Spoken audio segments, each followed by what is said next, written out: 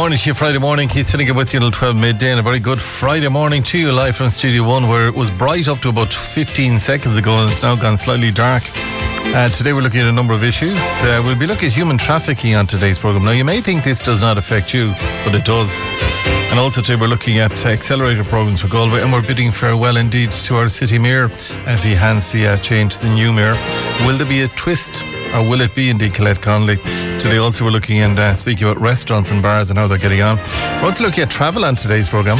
If you're over 30 or you're under 30, do not travel is the message. We look at City Tribune headlines. We're going circus training. That's going to be a bit of fun. We'll also look at the lifeboat and what they did in Clifton, and they've been recognised for. We're going to tell you what to watch on TV and what not to watch on TV, by the way, as well, on today's programme. And Elaine Brown joins us. We're looking at a peer-led centre in the west of Ireland, indeed. And loads more as we go to here today. Just, you know what, just don't go anywhere else. Stay with us. And we have a giveaway. It's Father's Day this weekend, so we have a giveaway there and lots of other bits and pieces on today's programme. So stay with us right through until then. But today is the last day that you're with the chance to win a €200 voucher with the team, the wonderful team indeed, from Lidl and Buy Me. And again, how you spell that app, you need to download it onto your phone, which I've done. But I can't win the €200. But it's BUIMIE. So if you download that, you can go on, you can do your shopping in Lidl. And in his Lidl, I like it. I just like it. As in his Lidl is an hour that can be dropping the shopping at your door. So whatever you want, you can get there. But what we want to do is we want you to download that app, the Buy Me app, and do so straight away. And then what we want to do is we're going to give you a piece of music right now, between 3 and 5 this evening on the A-list with Alan Murphy on this very station. No other station but this one. Alan will be playing the song in full. When he plays it in full, if you enter by WhatsApping us on 087 0958 968, or you can send it to 53995 as well, and do so as quickly as you can when you hear the song. And then they do a quick shuffle, and Ava in reception then picks a winner, and that person then gets €200 credited to their Buy Me account straight away once you've downloaded that app, and you can go shopping straight away. That's the way it works. It's as simple as ABC. So this is today's piece of music.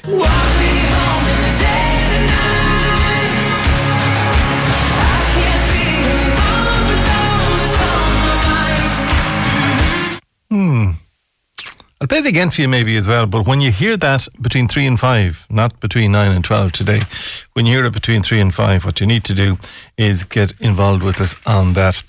Now, it is Father's Day weekend, so it is. I'd actually forgotten about it altogether. It was mentioned today, and I was reading the brief for today's programme. But it is Father's Day weekend. So what are you doing for Father's Day? Be they dead or alive, be they with you, not with you, be they separated or otherwise. What are you going to do for Father's Day? Or give us some memories that you have of Father's Day, or of fathers and all that goes with it. And you can do so. There's no major prize for it. But today, we're giving our listeners a chance to win a Father's Day treat for the man in your life. Some of our generous business partners that have stuck with us through thick and thin right throughout the year are on board for a special one-day giveaway here on Galway Bay FM. So our Father's Day treat includes, we've treats from Anthony Ryan's Menswear, Peter Murphy Electrical, Bridges Garden, Oak Derard Golf Club is in there as well, and many others as well. But up for grabs today, we have a family pass for 2 adults and 3 children, and a €20 voucher to spend in the cafe compliments of Bridges Garden. And I spoke to somebody recently who went to Bridges Garden, and they absolutely loved it. They absolutely were bowled over by how beautiful it was. And well done to the team out there. I haven't been there in years, and I mean years, but I will get there eventually. But Bridges Garden have introduced their new Earth Quest challenge for families, and where the families must navigate the garden, solving a science-based challenges in their quest. I'd be good at that now, wouldn't I? There are several science-based installations right around the garden, including a water engineering play area, a pedal power generator, a camera, a weather station to reveal a few hints and information about the weather. And families will discover, observe and identify things as part of Earth Quest. So Bridges Garden and Cafe in Roscahill indeed is open daily from 10 a.m. until 5:30 p.m. So today we're going to do it straight away. We're not going to kind of hang on in there now. Today we are going to ask you a very simple question. Which famous father is dad to children Brooklyn, Romeo, Cruz and Harper? And don't say Laurel and Hardy or anything like that if you don't mind. Which famous father is dad to Brooklyn, Romeo, Cruz and Harper? So what we need you to do right now then is to text us that answer to 53995, and you can also WhatsApp us to 087 0958 968 and do it straight away. And you could be, this weekend, with the dad or the man in your life, be heading to Bridges Garden, because we have the vouchers here to give away this morning, and we can have it ready for collection by 12 midday. So quite simply, all you have to do is tell us which famous father is dad to children's Brooklyn, Romeo, Cruz and Harper. Okay. I have to minimise that screen there now, because that's going to just distract me altogether. So I'm going to minimise that. Now, going back though to fathers and memories, what are your memories of your father? And memories, I mean, good. They can be living, they can be passed away or otherwise. But feel free to share them with us today on the programme to 53995 or WhatsApp us to 087 0958 968 as well. And just some memories that you may have. Like my dad is dead since 2011, which is kind of hard to think that he's 10 years dead this coming October. It's very hard to think that he's 10. If you told me it was 2 years, I'd say, yeah, I remember that. But 10 years, 2011. Now, we are also getting calls into today, and we're working on it today in relation to St. Brendan's in Loughrea. We have not put out calls on it yet because we didn't get a chance. We're too busy prior to the programme. But we will get to put a call into the HSE or CHO2, indeed, Bridget Graham wrote to his office there, and get details. But St. Brendan's in Loughrea apparently has a capacity of 100 beds currently. And I'm reliably informed today by a source in the area that 56 beds are occupied. So why are the other 44 beds not being occupied today? We've had people trying to get family members in there, and they've been pushed and pulled around the place. But good morning, Keith. It would be great if you could get someone from the HSE or St. Brendan's in Loughrea to come onto your show again this morning and explain to people why they're not accepting loved ones who need long-term care. In St. Brendan's, there are 64 patients there at present, 100 beds in total, and 31 on a waiting list. We, as a family, are trying to get our parents in there, and it's closed to our needs. This really needs to be highlighted, but someone needs to answer the question. They're taking patients in for step-down, but not for long-term care. Now, you said there's 64 from somebody that works there. They told me this morning there's 56. Regardless, there's beds available in St. Brendan's, and we actually need to find out what is going on. We're going to go human trafficking next.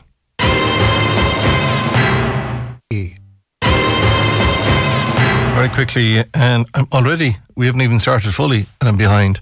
Anyway, just in association with our good friends, indeed, Nancy Ryan's Menswear, Peter Murphy, Electrical, Bridges Garden, Uxbridge Golf Club and others for Father's Day, we're giving you a chance to win a family pass for 2 adults, 3 children, and a €20 voucher to spend in the cafe compliments of Bridges Garden. Which famous father is dad to children Brooklyn, Romeo, Cruz and Harper? It's not Ollie Turner. It's not Michael T. Higgins.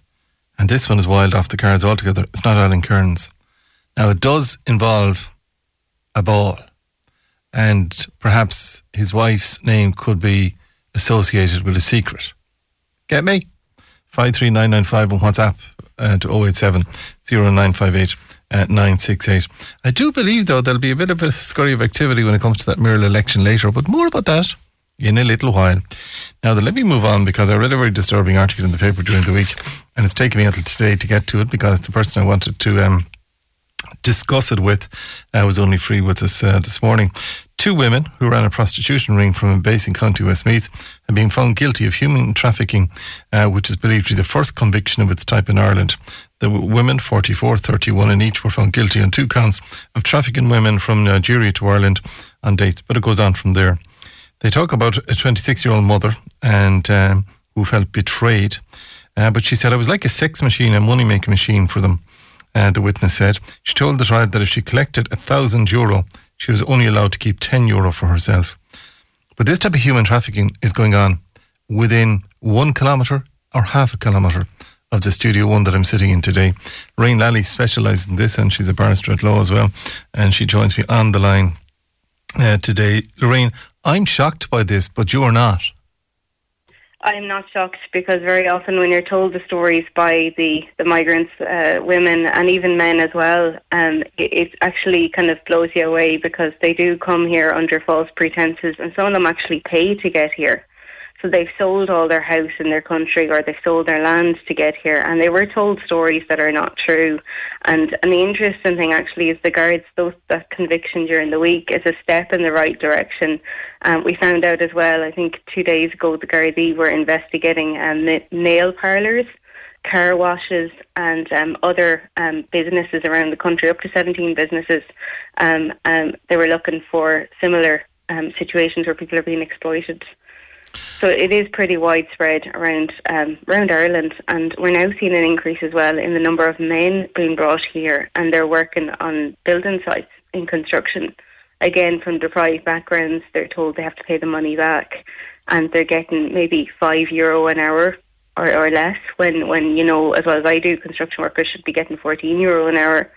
So there is real money to be made in some of these human trafficking rings that we have all over the country.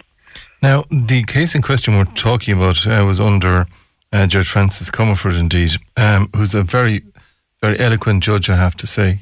But the situation is, the facts that came out were extremely shocking and extremely disturbing. But I mean, the fact that it's going on within, I'd say there's somebody trafficked within a half a kilometre of where I'm sitting today, and I don't think you'll disagree with me on that. I don't think so. I think, you know, a lot of these people are working for cash in hand, and a lot of cleaning jobs. Some of them are even working as carers in people's houses, and people don't realise that. Some of these organisations are very complex. You'll see in the case that you mentioned that one of the men involved, he got done for money laundering. It's very often they use companies, they use covers. I find it a little bit shocking as well, in that some of the construction workers I've met, they're actually working along the quays in Dublin for some of the big international companies. Some of the big IT companies and stuff are actually, these people are getting paid indirectly through them, through subcontractors, because public procurement applies to the main contractor involved, and then you have these smaller contractors that they're giving money to, and nobody seems to be tracking the money. So it is very worrying. But if you take the case against the Alicia Dosa and Edith, indeed, today, and you take the 26-year-old mother of one who refers to herself as being a sex machine, but she takes in €1,000 and she's allowed to keep €10 for herself. I mean, if that was 10, 12 hours straight. Yeah. But if you just stop for 1 second and you think about that, she's forced into that position to do what she's doing, which is classed as rape, by the way, by those that are participating, I would think. And she's doing so for a tenner. That's if she's lucky enough to get that. Sometimes they tell them that their bed and board as well is costing money. That they don't always get paid if they don't do well, if a customer complains or if they don't comply. It's not just rape and sexual assault very often as well. There's also a level of physical and other types of abuse happening. Some of the women will tell you as well that they show me scars on their backs and on other parts of their bodies where maybe one person likes to cut them. So it's actually very, very kind of horrific situations, and the money they're making is extreme, and sometimes they charge by the hour. So some of those men would be paying €100 an hour, 150 or €200 an hour, and that's where that kind of money is coming from. And then if you multiply that by 365 days in a year, they're making an awful lot of money, more money than drug dealers are making. And they're getting away with it up until this. Well, they are, and that's where Garda training and Garda resources are needed, because it is very complex. It's in plain sight, but migrants are naturally weary of the Gardaí. They're naturally terrified. Even when you suggest the Gardaí, they're looking at you with fear.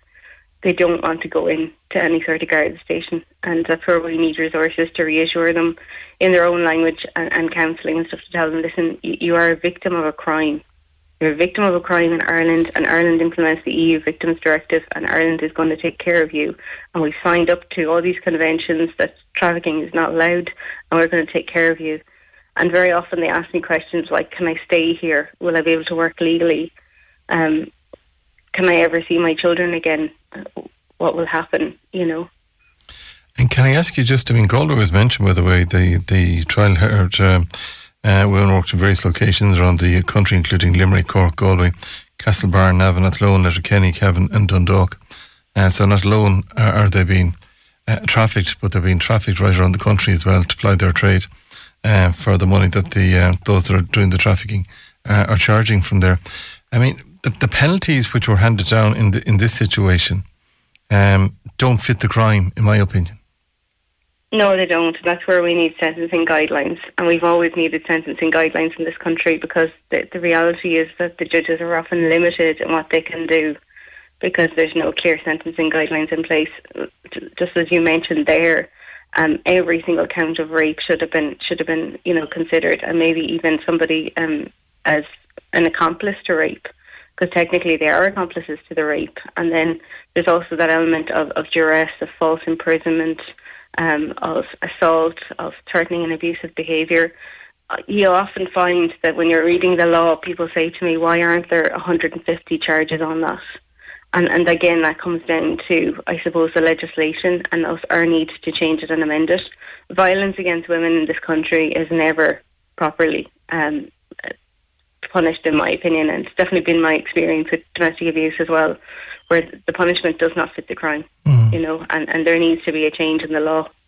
The unfortunate thing is, and when I was reading the brief this morning, I thought to myself, hang on, there's another side to this as well, that these people are in this country, they're being forced to do what they're being forced to do in this city that we're talking to, the county we're talking to. If they can understand English, today we're going to give them a number that they can call at the very end of all of this, so we are. And again, and there's a number that they can call there. But the situation is, because they're not known to be in the country, how many of them have been gotten rid of? How many of them are no longer with us? How many of them have been disposed of, maybe because they tried to escape or otherwise? And we'll never know the true facts of that. I don't think we will. And if you go onto the Garda.ie website, there's a missing persons section and even a missing children section. And when you go through the missing children section, it's very distressing. A majority of the children are migrants.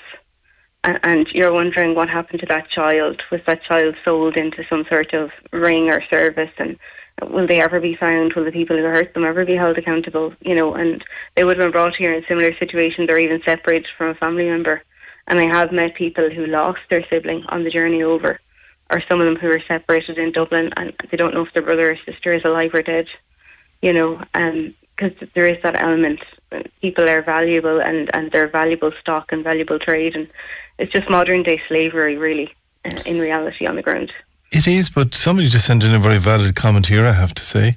They say, hi Keith, I know that the people who traffic these poor women are dangerous criminals, but the men who are paying for this degrading service are just as disgusting as well, which is a very valid point. But it's going on constantly in this country, so it is, and it's been going on for years in this country.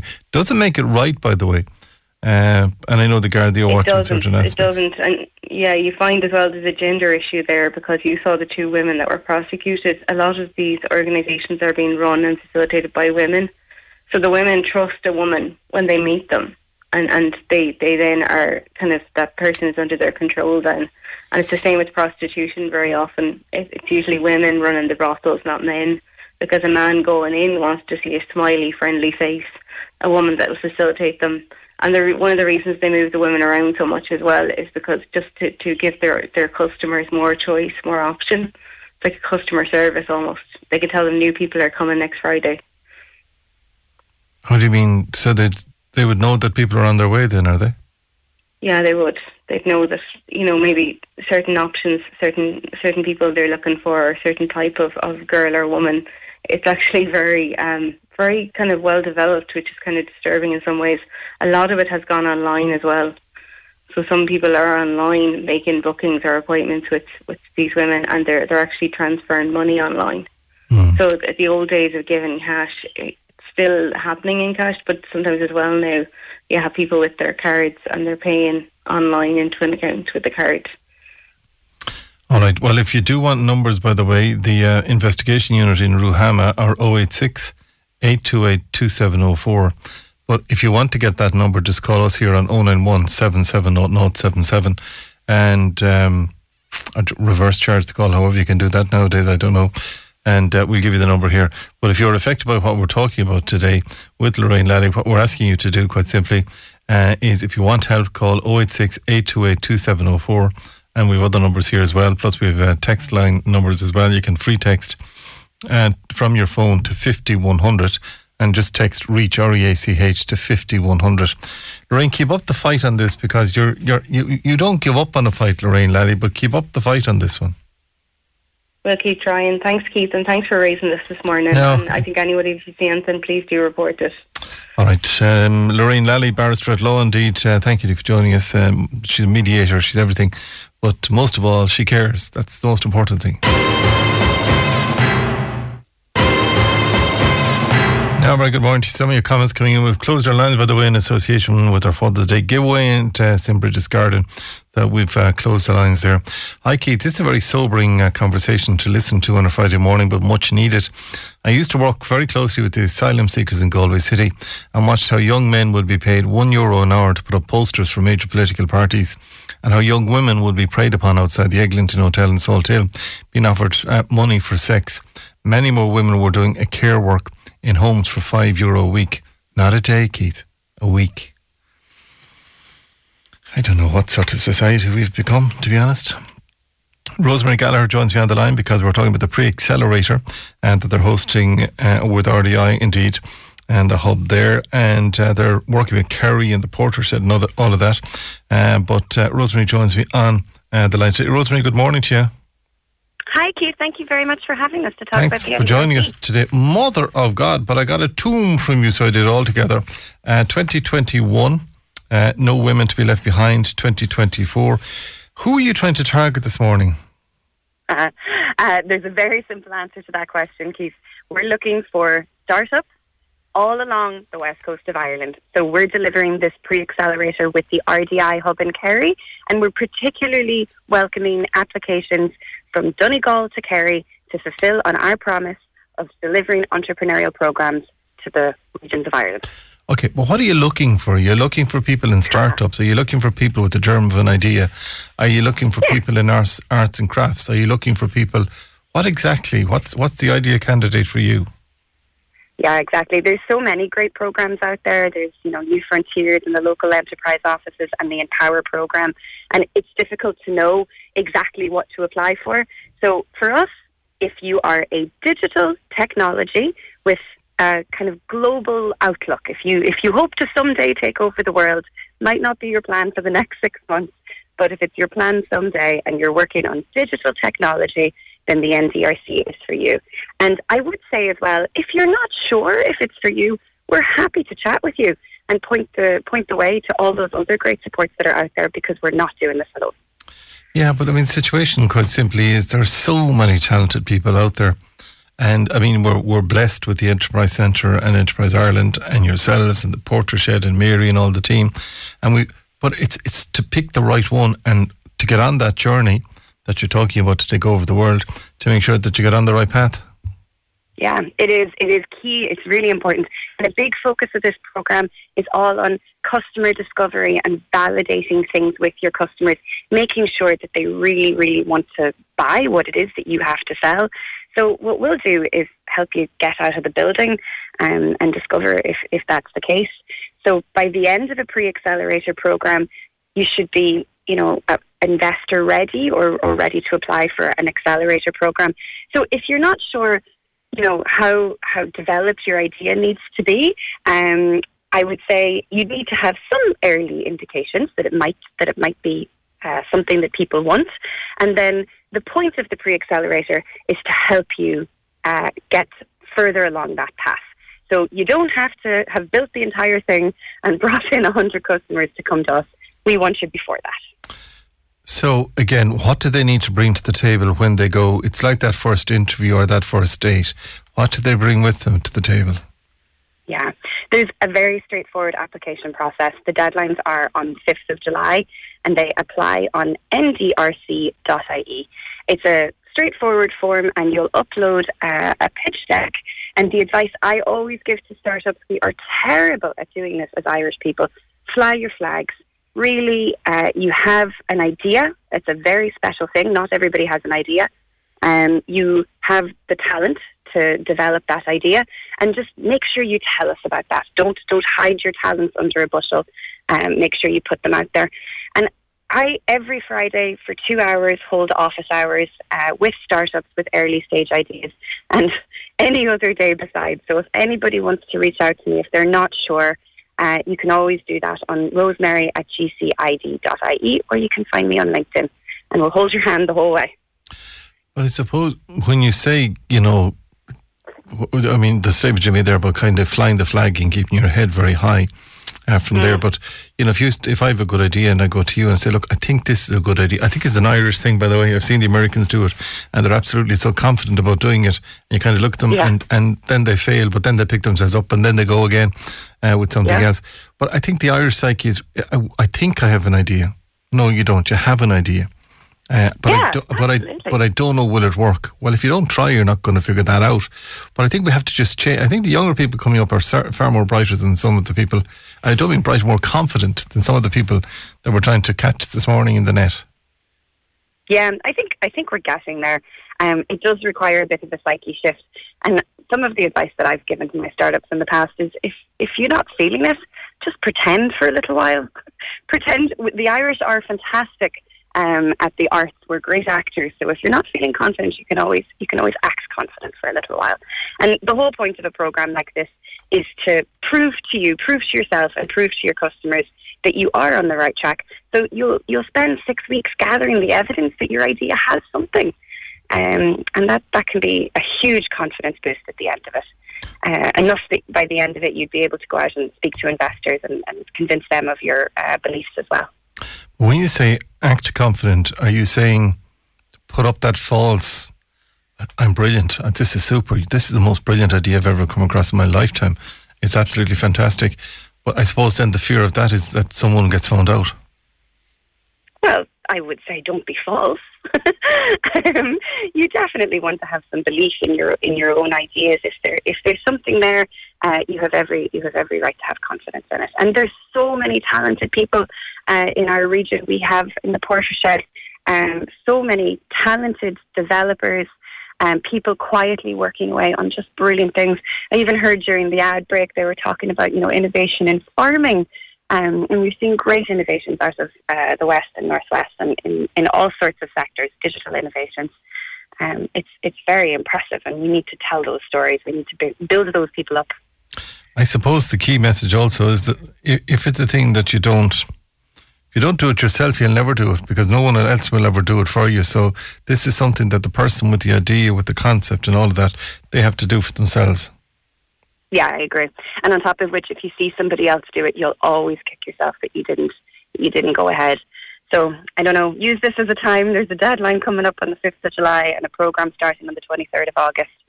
So if you're in that category of somebody has a great idea and they need to get out there and test it, this is exactly the time. Okay, so give us contact details then, Rosemary Gallagher, please, if you don't mind. Where should they go? So, yeah, they can apply on ndrc.ie, and that has the application for the pre-accelerator. You can also pop into me at office hours. You can do that on the same website. Or you can just shoot me an email, rosemary@gcid.ie. That's Galway City Innovation District. Or you can find me on LinkedIn even. My name's Rosemary Gallagher. Good Donegal name. Okay. I think I've just seemed to have lost a feed there, so hopefully Rosemary can still hear me. But I think I've just lost... Can you still hear me okay there, Rosemary? Yes, I can still hear you, Keith. Whatever happened, I don't know what happened there, but I lost something altogether, so I did. So ndrc.ie or Rosemary at gcid.ie for further details there as well. That's it. If they want to get in contact. Listen, thanks for joining us. You keep strong and have a good weekend. But thank you for joining us today. ndrc.ie or gcid.ie. Now, let me see. John Mulligan should be joining me on the line with sport today. John, morning to you. Morning, Keith. Thanks for joining us today on the programme. We're going to go to GA first off. It's a big weekend in Camogie with the league final is on Sunday evening. It is indeed, yeah. Galway looking to retain the title. They didn't play the National League last season. They didn't play a final last year. So Galway's win over Kilkenny in 2019 counts as the last time the league title was won. So Galway looking for 2 in a row in 3 years. That's a good way of putting it. It's going to be a fascinating game. I suppose the big question will be how much was taken out of them from that semi-final win over Cork last Sunday. It went to extra time. It was an absolute war, and Colin Murray's side were outstanding on Sunday evening. So they'll take on Kilkenny, who had it a little bit easier against Tipperary. Interesting question put by Tommy Devan on FYI yesterday evening to the manager. Because they meet in the championship a little bit down the road, will there be a bit of shadow boxing? And Colin Murray was very steadfast when he said absolutely not. It's a league title. It's there to be won. And that's exactly what they're going out to do, and Kilkenny will be the same. So it'll be a good game. It'll be a very good game on Sunday evening. 7:30 throw-in live coverage here on Galway Bay FM in association with Duane's, and Tommy Devan and Imelda Hobbins will be your commentary team for what will hopefully be another successful day in Croke Park. And also, may I add, Keith, just on that, supporters allowed to go as well this time, which is very significant. I think they're allowing 3,000 into Croke Park. It's one of the test events to allow large numbers gathering for sporting events. So it'll be great to see supporters there as well. All right, boxing, rather, a good win for Kieran Malloy yesterday at the European Under-22 Championship in Italy. Yeah. Oh, absolutely. And he was taking on a German boxer by the name of Kroter. And that's the proper pronunciation from the people I asked yesterday. But it was a very tough fight because, in fact, that German boxer had won a gold medal at a World Cup event a couple of weeks earlier. So Malloy really had to pull out the stops. He did. A 4-1 win. It's called a split decision, but he won at 4-1. And afterwards, I was hoping to get to speak to him, but I can understand why.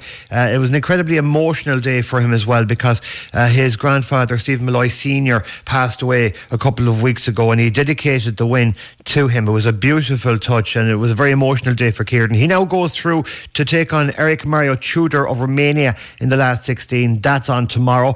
More Galway boxers in action today. Gabriel Dawson, he is involved at middleweight. And he's the sole Galway boxer in action today. You have Adam Hession from Monavea who will be taking on Gabor Virban of Hungary tomorrow, and Jitas Liskas, who was desperately unlucky, in my opinion, not to get closer to the Olympic Games. He was very narrowly beaten in his qualifier a couple of weeks ago. He's Celtic Eagles. He takes on a very good Italian in Vincenzo Fiaschetti. So we could be in for a couple of great days boxing wise between now and Sunday. Let's stay local. Galway United have a big game this evening in the First Division. Yeah, huge game as well, and it's going to be fascinating as well. They take on Cabinteely. Now, there is history in this game because of the incident that happened a few weeks ago where Galway United were travelling up to Dublin. The game was called off at the very last second. In fact, it was called off at 22 minutes to 6. And the reason I remember that is because we broke the story with Jonathan Higgins on FYI Sport at exactly that time. Cabinteely had a situation where a couple of their players had tested positive for COVID-19.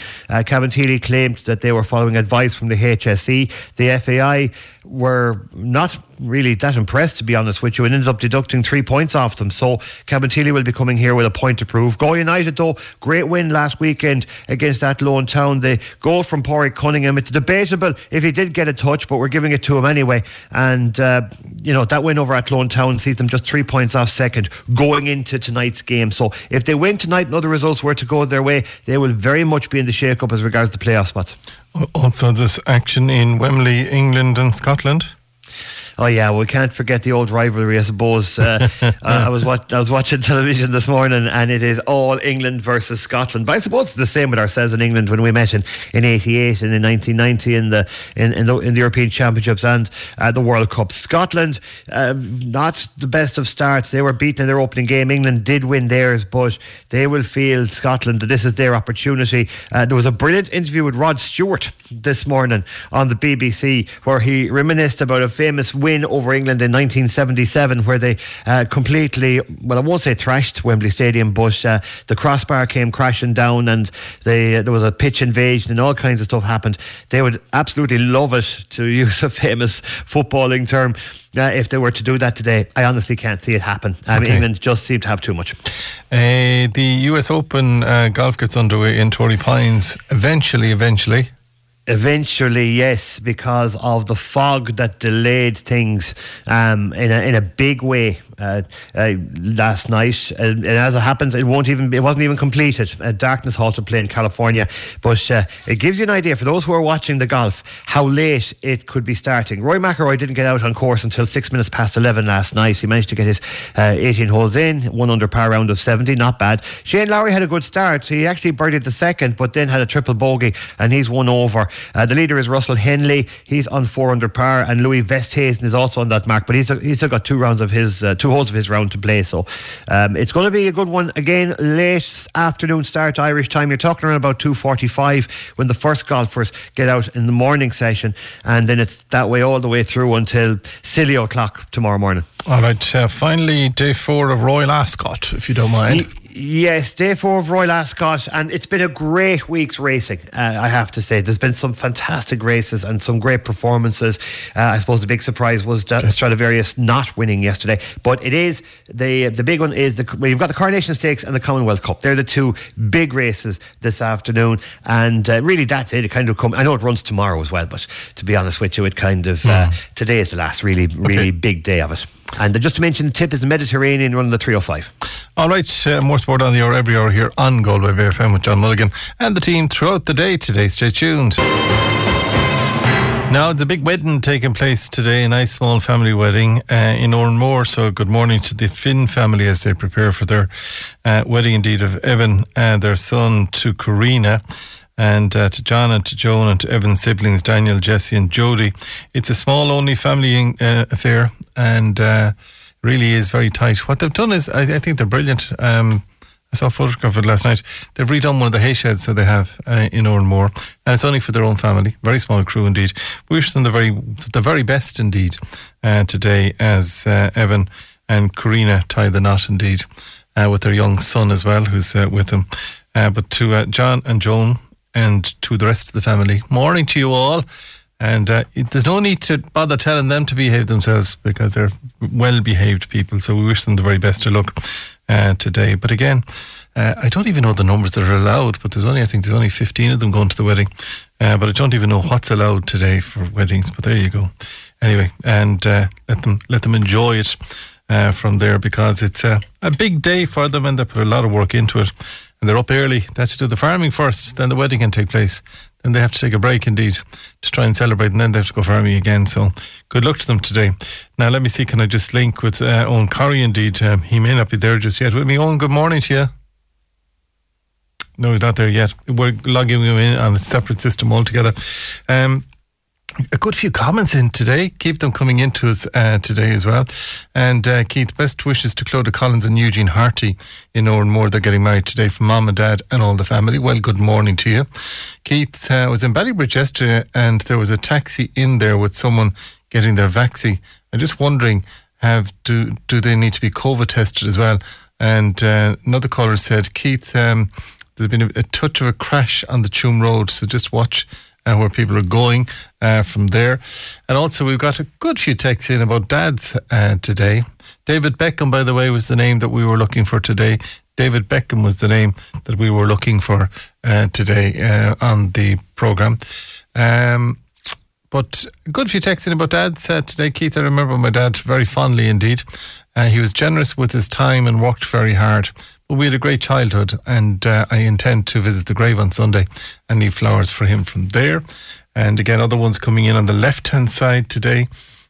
Keith, this caller said, a very fond memory of my dad is he used to love to sing, especially when out having a few pints. He could hold a note, and people often told me he sounded like his idol, Nat King Cole.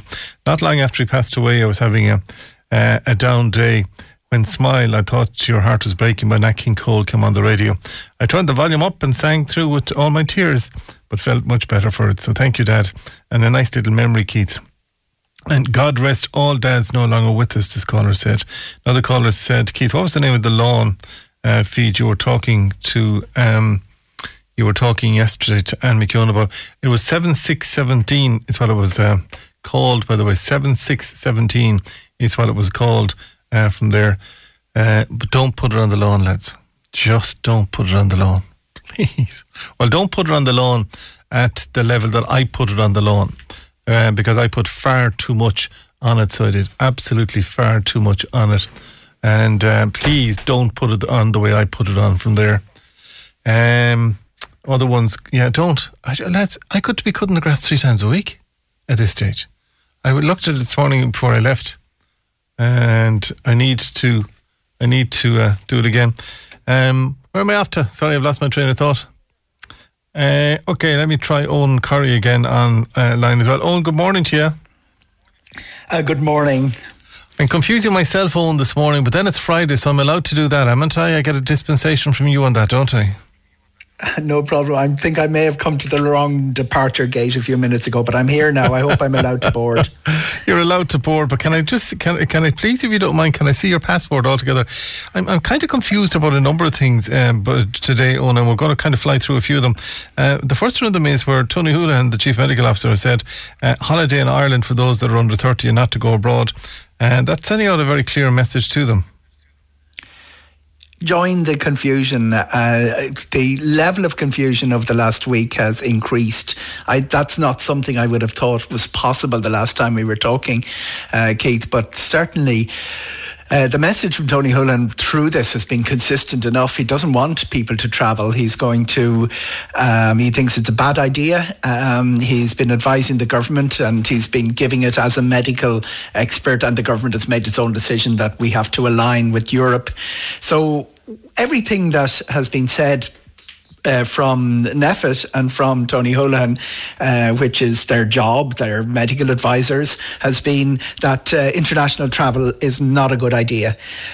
What is happening at European level is that there is sort of an acceptance that we are one economy, we need to start moving again, and there could be problems with connectivity if we don't start restoring the levels of travel to some level that it was before the pandemic. And of course the southern European countries specifically are very enthusiastic about getting tourism going again.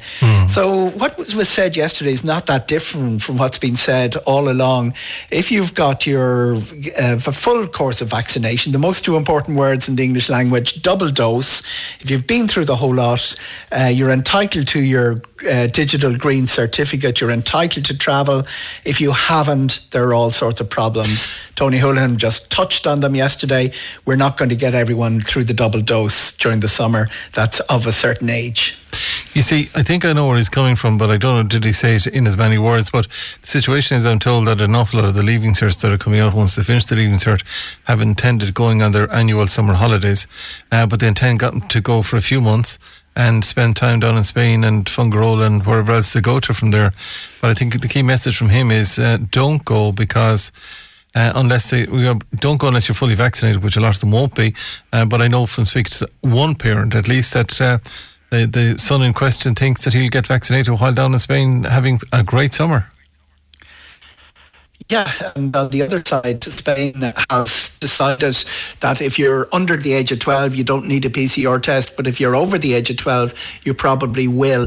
So, those traditional leaving cert destinations, Santa Pons, Ayia Napa, all of those places that, it's scary even naming them, but they're all, if they're going to be heading out this summer, it's unlikely that even the admission country, the destination country, will be allowing unrestricted travel unless you've got your PCR test in advance.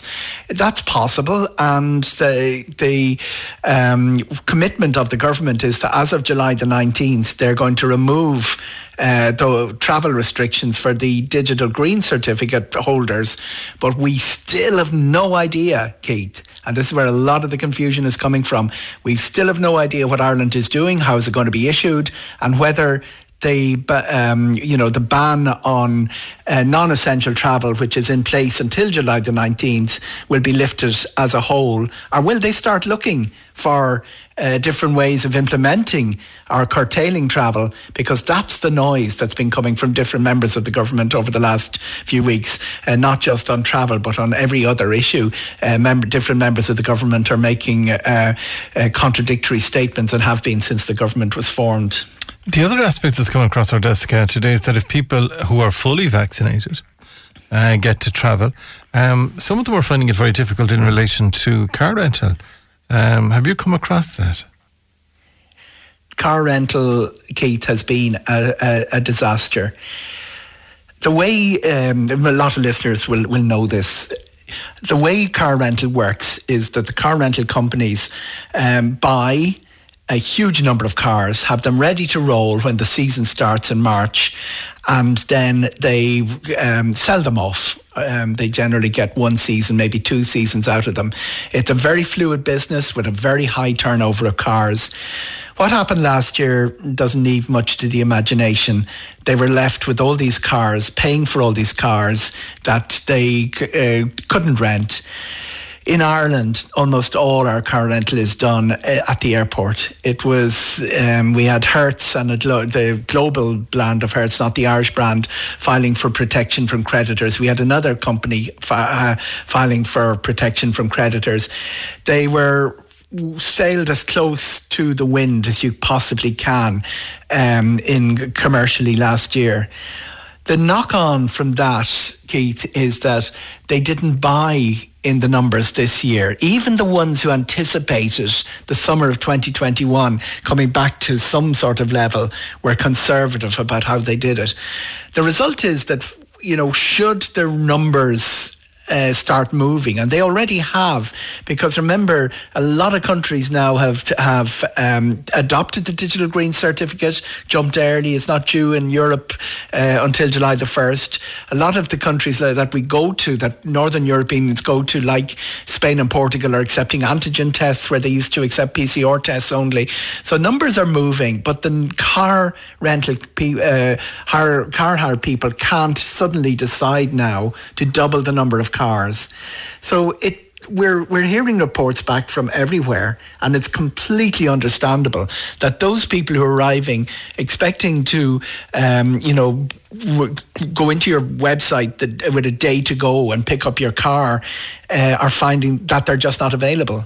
And moving them around is a big problem for the car hire company. Car hire companies have been one of the worst affected of everyone through the travel industry, and it might take years to get back to that level of comfort that we last saw in 2019. Just 2 other quick events here this morning. Just in relation to the amount of American passengers booking to come into Ireland is quite staggering, I have to say. And we spoke about this with the listeners during the week, but also I was talking to some of the hotel operators here, including to our colleagues just across the road there in the Maldron Hotel. And Renee in the Maldron Hotel over there was telling me the other day that they are getting an awful lot of bookings coming in for August, September, October, November from Americans that just want to get out of America and come to Ireland. We are seen as a safe place. We're seen as a place where English speaking in the new environment. People don't want to go places they're not particularly familiar with. They feel very familiar with Ireland because of our reach into America, and we have a disproportionate amount of the North American market. To give an example, Keith, we are, I think, the third in 2019 biggest European inbound market for Americans, where we get more Americans than the size of our island and our climate would suggest. Now, where this is going in 2021 is also very unclear, because we have not said that as a government and as a nation that Americans are welcome. Europe has said vaccinated Americans will be welcome. They haven't put the system in place where we have the equivalent of the digital green certificate, where Americans are accepted that have been through the double dose of vaccination. And remember, they have a very high level of vaccination, and particularly for the age group that come to Ireland and love coming to Ireland, a very high proportion of those are vaccinated. it. Ireland hasn't joined Ursula von der Leyen's message of welcome to Americans because we haven't said anything about travel. We're actually just, letting it run its course without giving any details. And a lot of Irish hotels now have this situation where the Americans are booking.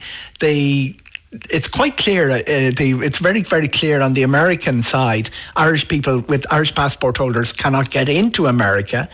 But on the Irish side, Americans can travel here. They will require a PCR test before they return to America, but that runs. Everybody, listeners, will be very familiar with that now.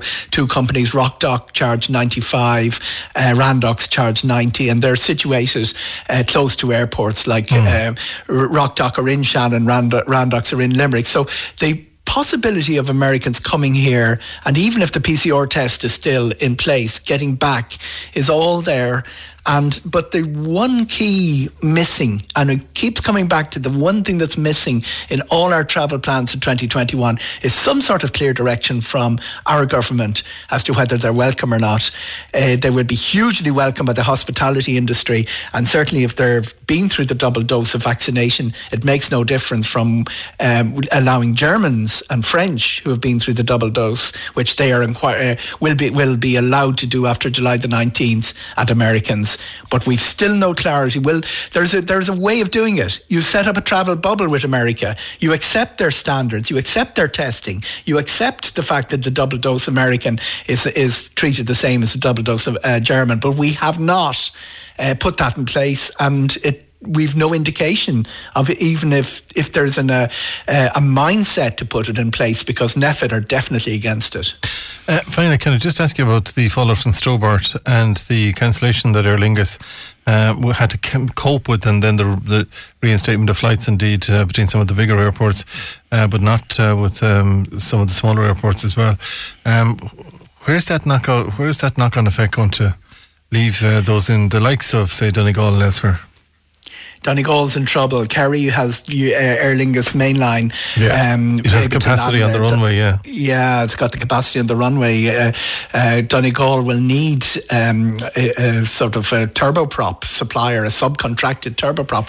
There's a problem with the PSO anyway, in that you can't just decide to replace one airline with another on it. It has to go through all of this tendering process. Again, yeah. And then we back to the whole Aer Lingus regional Stobart contract was based on smaller aircraft being able to feed into the transatlantic network in Dublin. And it doesn't make economic sense to run A320s on the Aer Lingus regional routes to Manchester, Glasgow, places like that. So while Aer Lingus has stepped in and said we're going to do it in the short term, it's not clear they're going to continue to do that during the summer, and they may let just some of the routes go until they have a transatlantic service. One of the things that's happened, and listeners will have probably experienced this in the last 72 hours, Keith, is Aer Lingus has cancelled almost their entire transatlantic schedule for this summer. They were due to resume San Francisco, Los Angeles, Miami, Seattle even was being resumed, and Washington DC. But they've diverted those passengers to the three existing services which have been running right through COVID, which is Chicago, Boston, New York. Now, that means that they're rethinking the whole idea of their transatlantic service for the summer of 2021, probably postponing it till 2022. That also means that the feeder services, they may be related. That Stobart went, they said these routes don't make sense without a feeder service from the UK, and we're already dealing with the uncertainty of restrictions both by the UK government and the Irish government. So they have just decided they're going to keep a skeleton transatlantic service going during summer. What that means to me, in answer to your question, is that the Aer Lingus regional network has not been going to be prioritised. They have a bit of breathing space before the new airline, Conor McCarthy's Emerald, takes it over at the end of 2022, and it looks like that they are not going to subcontract. Well, they may subcontract in, but they're not going to run the service at the level that they used to. There's very few good upsides in aviation out of COVID. One of them is that there's no shortage of people looking for that business. There's no shortage of smaller aircraft. Pat Byrne's CityJet in Ireland would have the access to this sort of aircraft that could do the Kerry to Donegal run and would do those services that Aer Lingus is regional used to. There's airlines in Norway looking for it, and Lithuania looking for it. Lots of airlines with aircraft that aren't doing a lot of business at the moment would love to get the gig.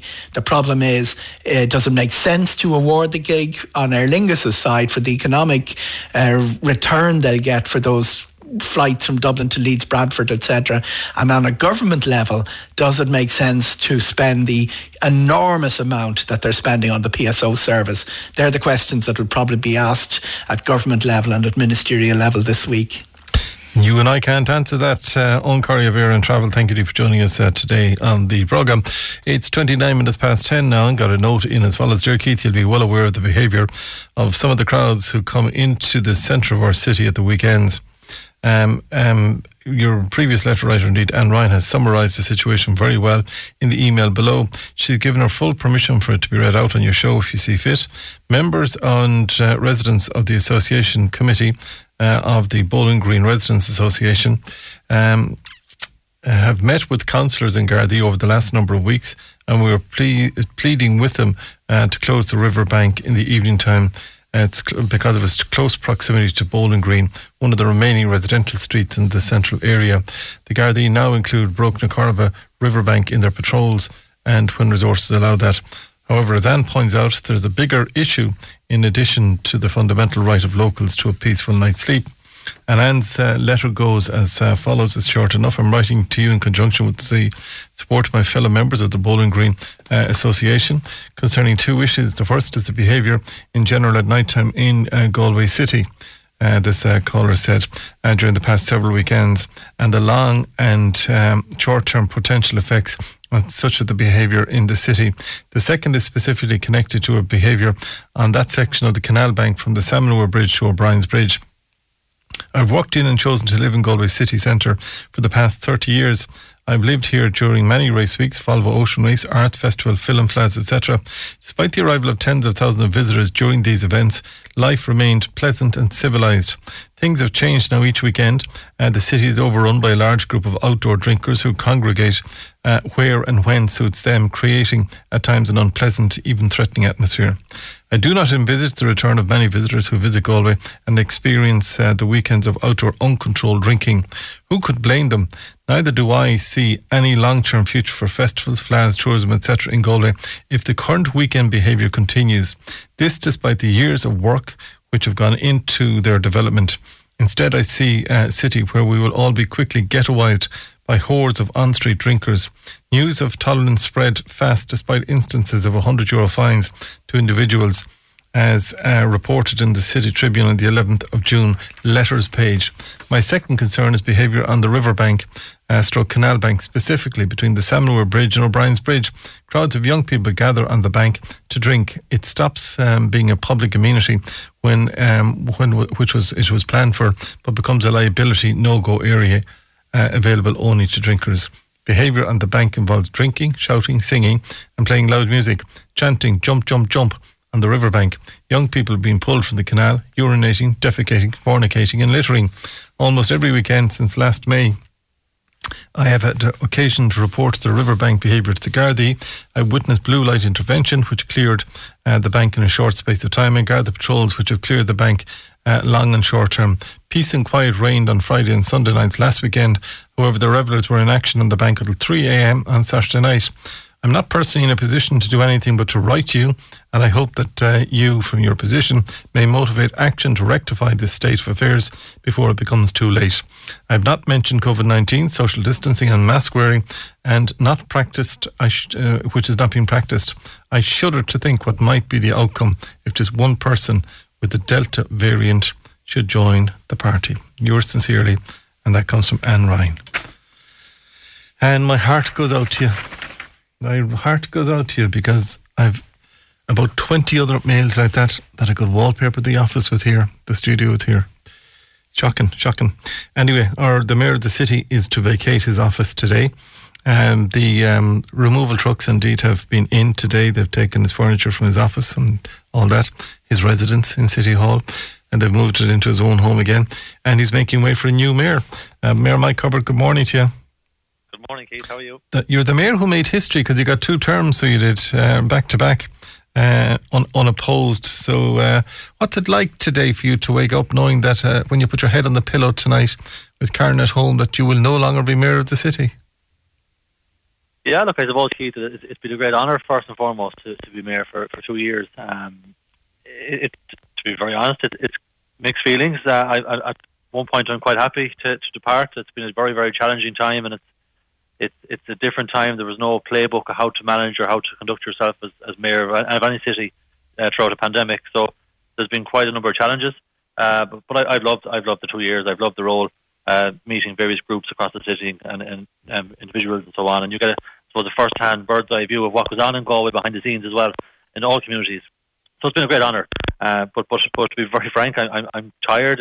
It's a challenge with a full-time job as well. And look, I have to pick credit to my employers, O'Leary Insurance Brokers here in Lisbon, who have been very understanding to me the last 2 years as I gave the role 100%. And again, Karen, you mentioned Karen there. Karen and my 3 boys at home have I suppose, been on that journey with me as well the last 2 years, and they've been a huge support. And I suppose to get back to some level of normality, I'm not going too far. I'm on the city council, of course, for 3 more years at least, but I'm not going too far. But it's been a huge honour, Keith, to be honest.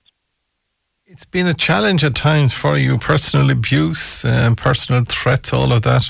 I'm sure you won't miss that. No, that's part of it that I suppose you reflect on, and you say that was a challenging part. And as I said from day one, a certain level of criticism has to come our way in politics. That's what we're going to aim forward for, and challenge our policies and challenge what we say and do. That's absolutely what we're there for. But when it crossed the line, when it started threatening family members and writing nonsense and about my parents and so on, it came to a level where it was very, very challenging mentally, very frustrating. But again, the outpouring support I got that time from right across the political divide, across the city, county and beyond, was very, very heartwarming. And again, as a young family, I suppose it gave us the motivation to keep on going. And I've always been a person who's been solution-based. I've always been a person who's rolled my sleeves up to any challenge. And I suppose I wasn't going to let any coward or any bully put me out of office. I was always going to go on my own terms, as I said. So I'm delighted to complete the full year. And the highest compliment I got even yesterday, and that's what you mentioned there, was a blip, of course, but 99% of what I've done over the last 2 years has been hugely positive. And again, credit goes to the people of Galway. I've seen firsthand how they've adapted and they've changed the ways of thinking to make sure, I suppose, the show goes on. And that's a huge positive and a huge compliment to the people of Galway. So a new mayor is voted in today. Now, there is speculation, and it's purely speculation, I haven't spoken to them, that Fianna Fáil are hoping perhaps that Peter Kane will take this. But if it goes according to plan, Councillor Colette Connolly is to be the next mayor of the city. Yeah, that's the plan. Look, Councillor Connolly, who's been my deputy mayor this year, has my full support, and I believe the full support of the members of the group that we're working together with. Are numbers tight, Mike, do you know, or is that a fair question? Because no, we have a group of 10 and we work very well together. So the number, there's 18 councillors. Councillor Connolly will have the support of the 10. I'm not sure after that how others will vote, but I know my full support and support of my colleagues in the 10 will be with Councillor Connolly, who will be, no doubt, go forward as a good mayor for the city. She's been a councillor since 2004, and again, she's been my deputy mayor this year. So I wish Councillor Connolly the very, very best, and she'll have my full support from just the other side of the table in City Hall. And there's no okay, maybe it's just mischievous stuff that I'm getting overnight, indeed, that Peter Kane is to be nominated by Fianna Fáil and that they've brought some people on side. Again, maybe I'm just being fed misinformation as well. So let's see how it pans out. Good luck. What are you going to do tonight? when you're not mayor? I'm going straight to Kiltulla. My eldest lad Ryan has an under 11 match out there at 7:00. So I'll be leaving Leisureland and I'll be changing out of the formal wear into the football gear and out to that game straight away. That's the life goes on. Kiltulla tonight it will be your first taste of freedom without the mayoral chain with you. It's been a pleasure working with you for the last 2 years. Mayor Mike Cover, thank you for joining us, and we look forward to keeping in contact with you there. Quick commercial break. The comment lines are open if you want to get through to us today.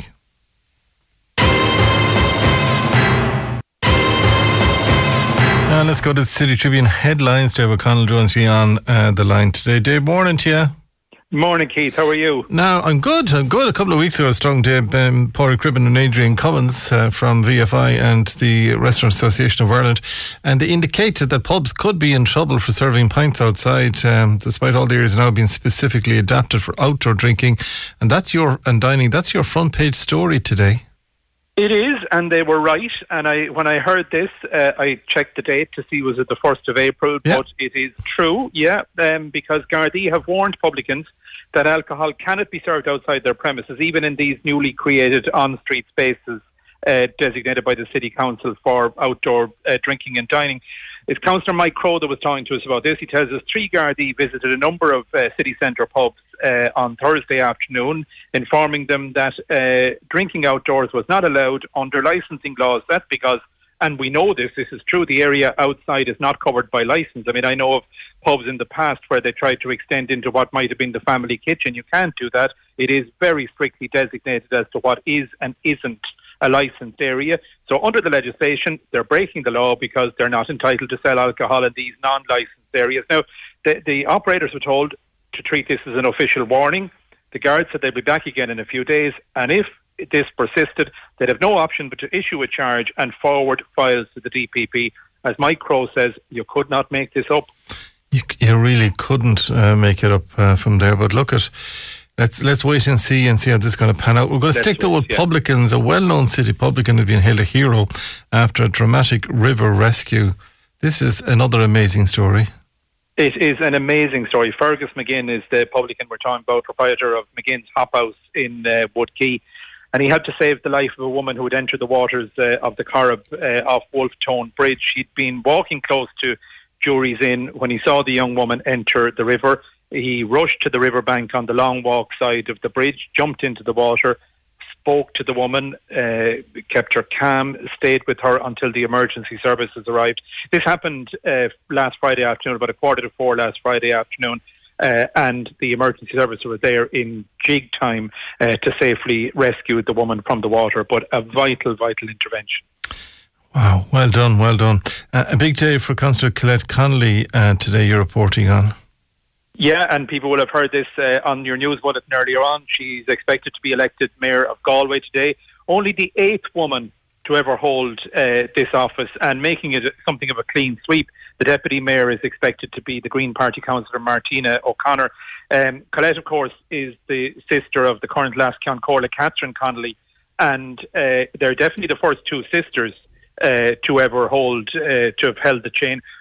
My belief, and people will correct me if I'm wrong, is that our belief is that they're the first 2 siblings. Now, we've had fathers and sons, and indeed mother and daughter with Bridie and Terry O'Flaherty, but the first 2 siblings from the same family to serve as mayor since the office was reintroduced in 1937, and the end, of course, as well, of a terrific 2 years in the most trying of circumstances for the outgoing mayor, Mike Cubbard, who most definitely left his mark.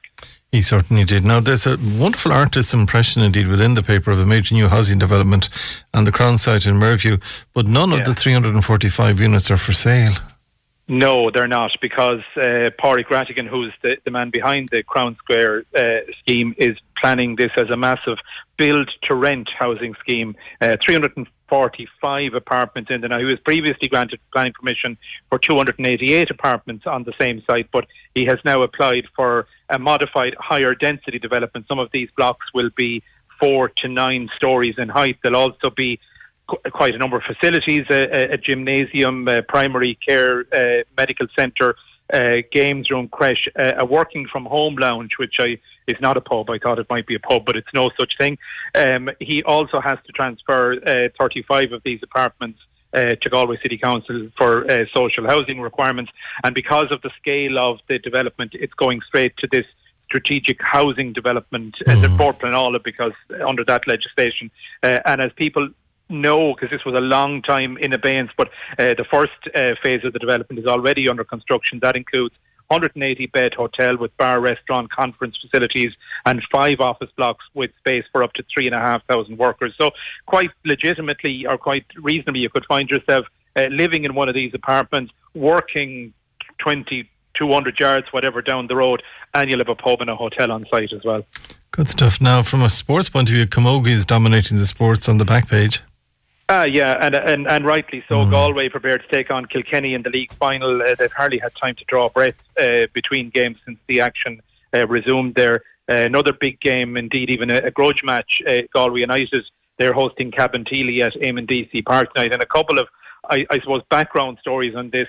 The Dubs are carrying more than one grudge, because soccer fans will remember at the end of last season, it was on something of a technicality that Galway got into the playoffs. They didn't get promotion, but Cabinteely were edged out after a game that they had played against Wexford.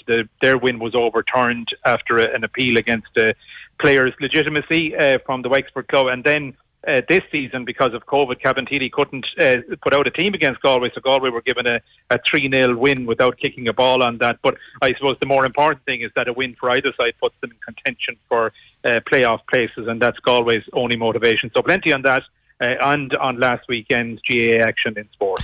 And what else have you got briefly there, Dave, for us? Loads in there, Keith. Denise McNamara enjoyed Galway's first social enterprise artisan market, which the founders are hoping that they've had a phenomenal start. They're hoping to become a permanent fixture. This is down around the rowing club. Umbrella Ella, or another umbrella, and I think you probably need an umbrella for markets, but it has a spectacular view and spectacular shops. You'll see that from the pics. Talking of photos, lovely pics from the annual St. Nicholas's Parochial School Sports Day at the Plots, and bringing back loads of memories. The sack race, the spud and spoon race, the 3-legged race, all events that, I don't know why they're not in the Olympics, but they're not. The Judy Murphy, we mentioned yesterday, reminiscing 30 years back, because the Saw Doctors re-releasing their brilliant debut album, If This Is Rock and Roll, I Want My Old Job Back, and 14 pages of motoring. So you mightn't be able to rent a car when you go on holidays, but if you're changing one, Keith, you'll know where to go and have a look for them this week. And I just got a message in the headphones saying they spoke to somebody in the VFI, and the VFI are proposing a wait-and-see situation in relation to your front page story today. They're going to wait and see what happens at the weekend before they take a position. Well, on I know there's a JPC meeting next week, the Joint Policing Committee meeting. To imagine it's top of the agenda for that. So we will wait and see. But I think it is the Gardaí are doing their job, because this is the law, absolutely. But it is a question of a little bit of joined up thinking on this, and really that shouldn't be beyond anyone, because it has been a success, and given that pubs have had such, and restaurants have had such a hard time, my God, it's the smallest bit of comfort for them. All right. Listen, Dave, thanks for joining us. Have a good weekend. You'll be interested on the next subject, so you will. But thank you, Dave, for joining us today, because Dave, myself, should really be sent off to spend some time with Isabella, because Galway Community Circus is holding a variety of summer camps from the 5th to the 25th of July, indeed, for adults, families and children as well. Maybe we should go all together. Isabella, good morning to you. How are you today? I'm great today. So you're going to teach us all how to become circus entertainers, are you? Well, not really entertainers. If you want, I can teach you as well. But you can just learn how to be more, to just gain a bit of motor skill, emotional intelligence, mental agility, concentration. You know, all the good stuff. Okay, now so basically... I'm good at, Isabel, I'm good at juggling. I'm useless at acrobatics. I think I walk the tight wire every morning. So, you know, I could teach you a trick or two too, you know. Well, I'm pretty sure you can, and there's always a space for anyone in circus. So if you're not good at something, you'll probably be good at something else. So it's it's a learning process, let's say like this. What I would look forward to, but I'd be afraid I'd damage my hips altogether here, would be the hula hoop camp as well. So you're getting people to spin the hoop in various parts of their body. Yes. So, like, we have the hula hoop camp. So basically we have for kids and adults. So it's just a fun way of learning different skills, as I was saying before, so like motor skills, fitness. So I think the good thing about circus is that we learn all of these things, but in a fun way and non-competitive way, you know what I mean? So it's, I don't know, it's just a different and exciting and unique way to learn all these things. So apart from the hula hoop, we also have the tied wire and the funambulism. So for those who don't know what a funambulism is, so basically we walk on tied wires or slack lines, balancing a pole on our hands. So it seems quite crazy and difficult, but if you give a go, I'm pretty sure you get it. Yeah, and it's done low to the ground, so if you do fall, you won't have that far to fall.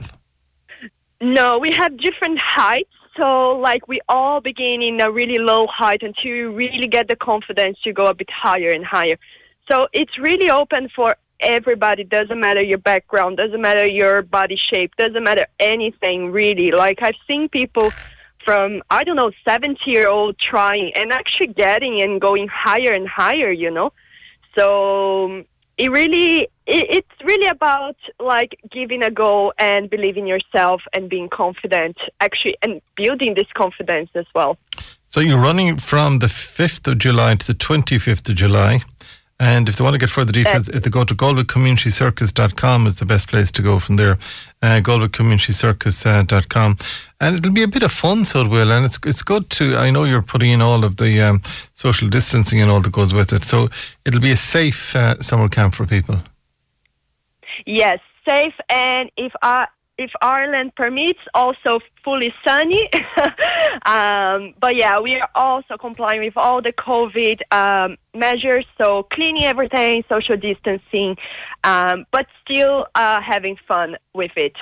That's the most important thing. So it is from there. Just have a little bit of fun. And again, you can be from 5 to whatever age you want to be, upwards indeed. But if you want to get further details, galwaycommunitycircus.com, and they can register from there. How are registrations going, Isabella? So, as I was saying, because it is a really fun and we have a bit of options for all ages, places are limited. The registrations are going great, and well, we have to run to get your spot, because I think on July everybody wants to be outside to enjoy the Irish weather that I am really optimistic that is going to be great. So, yeah, places are limited, but all details you can see at Galway Community Circus, and pretty sure you're going to find something for yourself. All right, listen, thank you so much for joining us today, Isabella. Keep up the good work, and thank you for joining us today. Hi, Keith, our government are advising us not to go on international holidays yet. I was in Spanish Point in Clare last weekend, and there were a lot of Indian tourists. How or why are there so many of these tourists in Ireland now? I would not think that they were tourists, to be quite honest. I would say that they're living here now. And because I know a couple of weeks ago when I was in the Cliffs of Moher, there was a large contingent of an Indian community as well, all young people. And I'd say they're students in Ireland, and they're working within the realms. Keith, what about UK for essential travel? Can we go? Can you tell me if I need a PCR test going to England? I've had both vaccines. I'll have to try and get those answers for you, to be honest. I don't have them off the top of my head. And there's a very sad text in about Father's Day, which I'll give you just after, and the 11 o'clock news and death notes. So stay tuned on that. Plus, we'll be telling you what to watch on TV. Stay tuned. Now, Katie has job spot for us today. What have you got for us? That's this morning. The first one is for Pale Blue Recruitment. They have multiple senior R&D engineer and principal vacancies in Galway City and County and across the west of Ireland. For more information, you can call Patrick on 091 449 643. They are also looking for manufacturing engineers in Galway City and County, and you can call Hannah on 091 357 5752. And as well as that, they're looking for quality assurance vacancies. And for more information on any of those 3 positions, you can log on to pbdrecruit.ie. McCambridge's of Galway are hiring an accounts assistant. 2 years experience in a similar role is required. You can call 091 562259 or retail@mccambridges.com. The Lady Gregory and Gort are currently seeking a chef de partie and an accommodation assistant. You can send your CV to info@ladygregoryhotel.ie. Advent Medical vacancies for production operators in their Parkmore branch and a moulding technician and a quality technician for their Invern branch. You can email your CV to careers@adventmedical.com. Senior car sales executive is required at Tony Burke Motors. They're based in Ballybrick, Galway. You can apply with your CV to careers@tonyburkemotors.ie. CareerWise Recruitment are seeking to hire product builders in Oranmore. You can email productbuilders@careerwise.ie. O'Boyle Electrical Claremorris, County Mayo is looking for 2nd, 3rd and 4th year apprentices and qualified electricians. Must be willing to travel and safe pass is required. You can call Michael on 086 193 2563. Therapy Centre in Cashla in Costello, Connemara. They're looking for a fully qualified and CORU registered physiotherapist part-time. You can email therapycentre.ie@gmail.com or you can call 083 0818 333.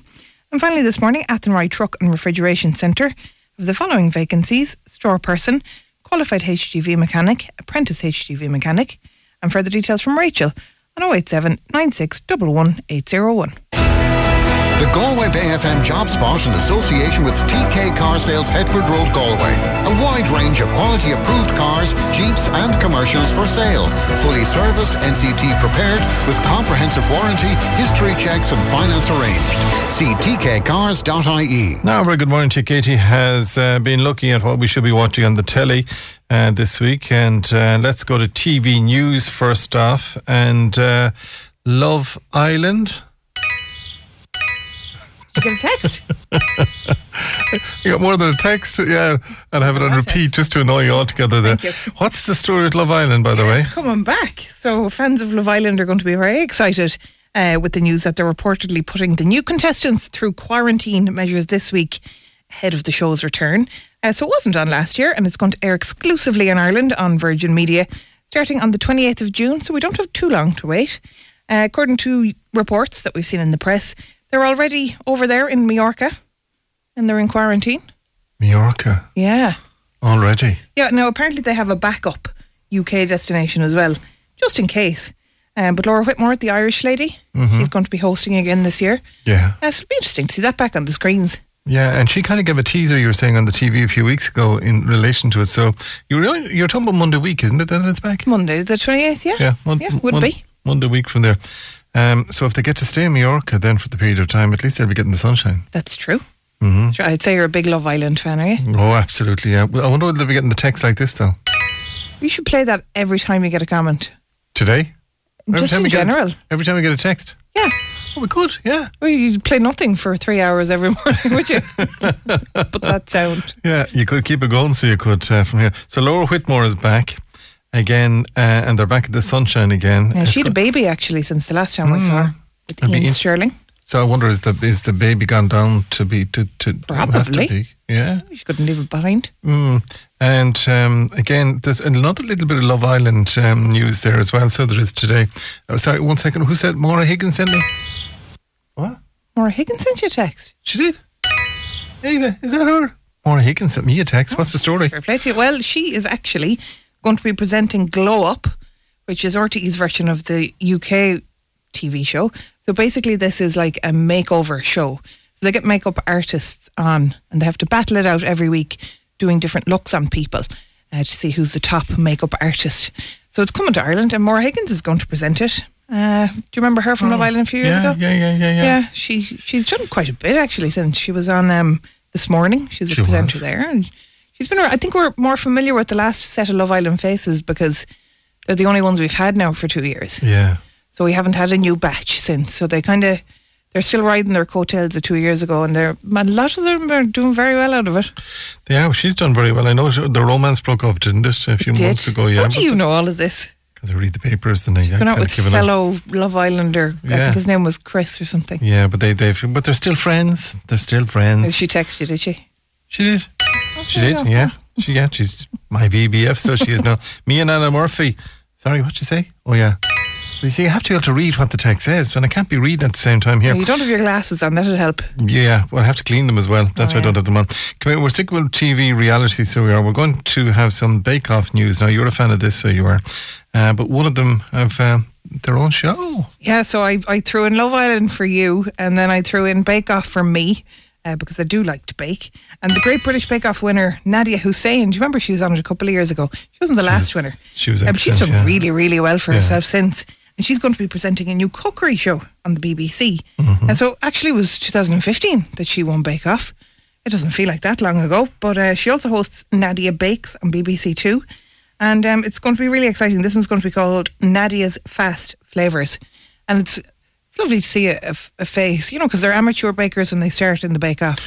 And it's lovely to see how they progress. And it'll give you a little bit of hope. But are they, hang on a second now, are they really amateur bakers when they start off? Well... No, come on. Let's be honest here. You pretend you're an amateur baker, but you're not an amateur baker. I'm a total amateur baker. Yeah, well, maybe you are. But are they really amateur when they come in? I suppose they're the best of the amateur bakers. Yeah. Yeah. I set you a singing test 2 weeks ago. Maybe I'll set you a baking. I didn't fulfill that. I didn't get a chance to fulfill it. You've had a couple of lessons now, so... I've had a couple of lessons, yeah. Yeah, maybe next week we'll get you to sing. Mark Roberts was an awful lot harder than Karina Kay on me. What's this about the... the whole Chippendale situation? Do you remember the Chippendales? I do, yeah. Here's the intro. There's no case too big, no case too small. When you need help, just call. Chippendale. Rescue Rangers. Chippendale. When there's danger, no one never fails once they're involved. Somehow, whatever's wrong gets solved. Oh, good Lord. How many years are you going back there? Oh, a lot. But really? Yeah, that brings back memories, doesn't it? The Rescue Rangers, Chippendale. Yeah. You can see them running around. Are they coming back then in a different guise, are they? They are. They're coming back. Chippendale Park Life animated series. It's being revealed exclusively on Disney Plus. The new intro isn't quite as exciting as the old one. No nostalgia in it, unfortunately. Kind of boring. A little bit. Kind of typical Disney, isn't it? Yeah, Park Life.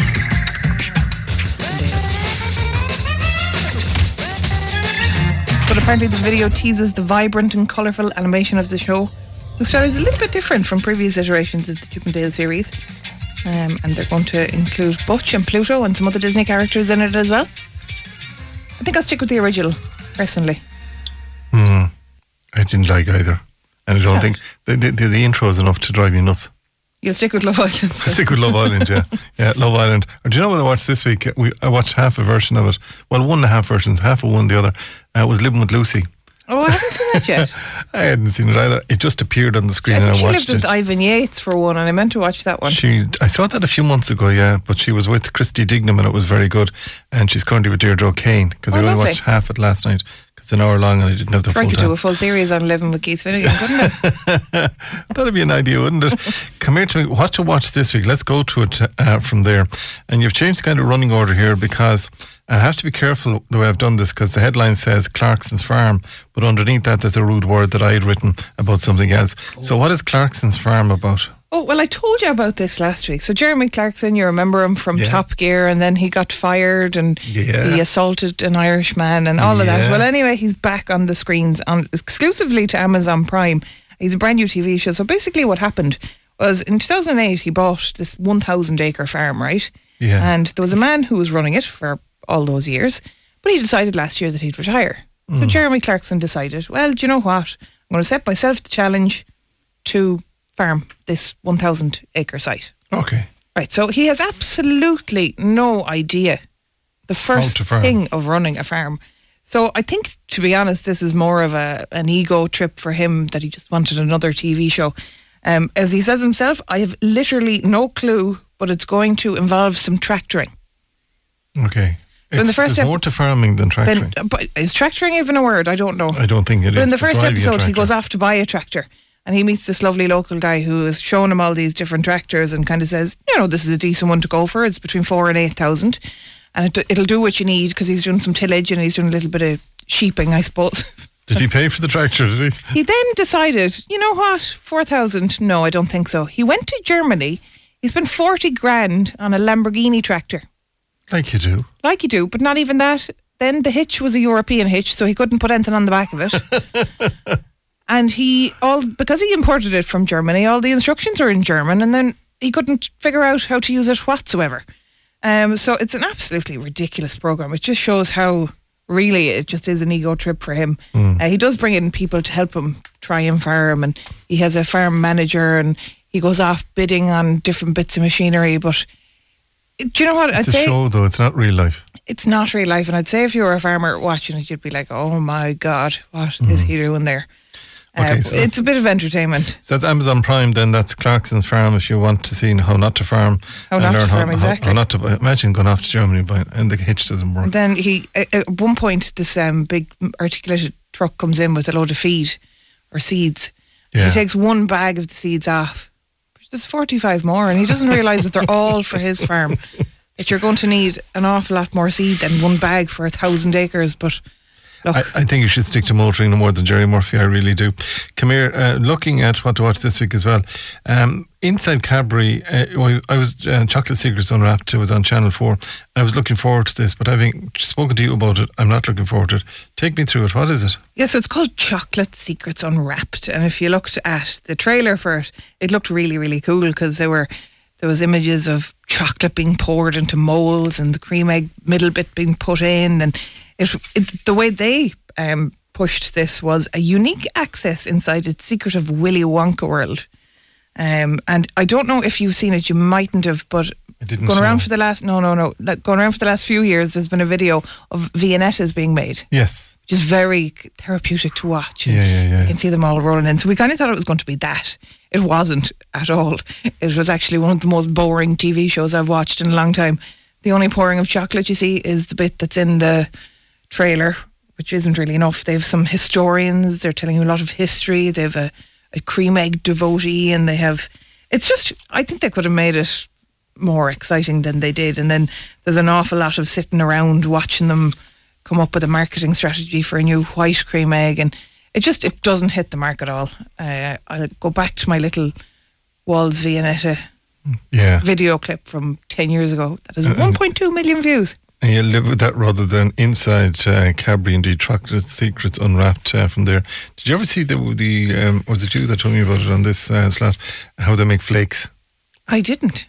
Did you not? No. Do you know that you cannot melt a flake? Oh, I do know that. You cannot I did tell you that. Yeah. In a microwave, yeah. You can't melt a flake in a microwave. No, you can try, but it Inside won't melt. Cadbury's, They're built to crumble, not to melt. Yeah. Come here, you're sticking with food today, so if it's not Bake Off, it's flipping talking about chocolate, making me hungry. But How to Cook Well with Rory O'Connell has been on every Monday at 7:30, and you've been catching up on this. Yeah, I have, because it was the last one. It's been on for the last few weeks. And I was watching it this week. I like Rory O'Connell, and I always like the programmes that he kind of brings to the TV. And if you like cooking, well then Rory O'Connell is, as they said, the master chef so if you're not watching the Euros, you'll be watching Rory O'Connell.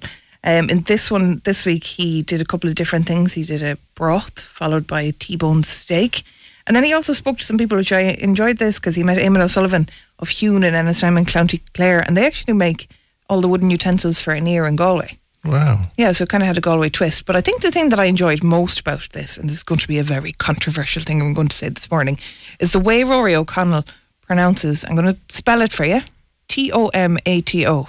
How would you say that? Tomato. Yeah. I did have it here, but I lost it. You lost Rory it. O'Connell says tomato, and I say tomato.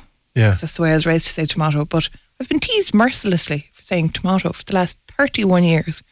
Apparently, us Irish people say tomato. I'd have said tomato until I met your mother. So then it is tomato for me. Tomato. Not I make tomato. a point now of saying tomato when I go in to order a sandwich. Yeah. But I would say tomato normally. So what do you say? Tomato? Tomato? Tomato. I don't know. You say tomato. I say tomato. Let us know. I'm going to follow Rory anyway, and Yeah. I'm mainstream now with the tomato. Okay. Rory, you've just sorted a problem, so you have, and created another one. Looking forward to seeing that now with Eamon O'Sullivan of Huon and Ennistimon in County Clare. Lovely spot as well.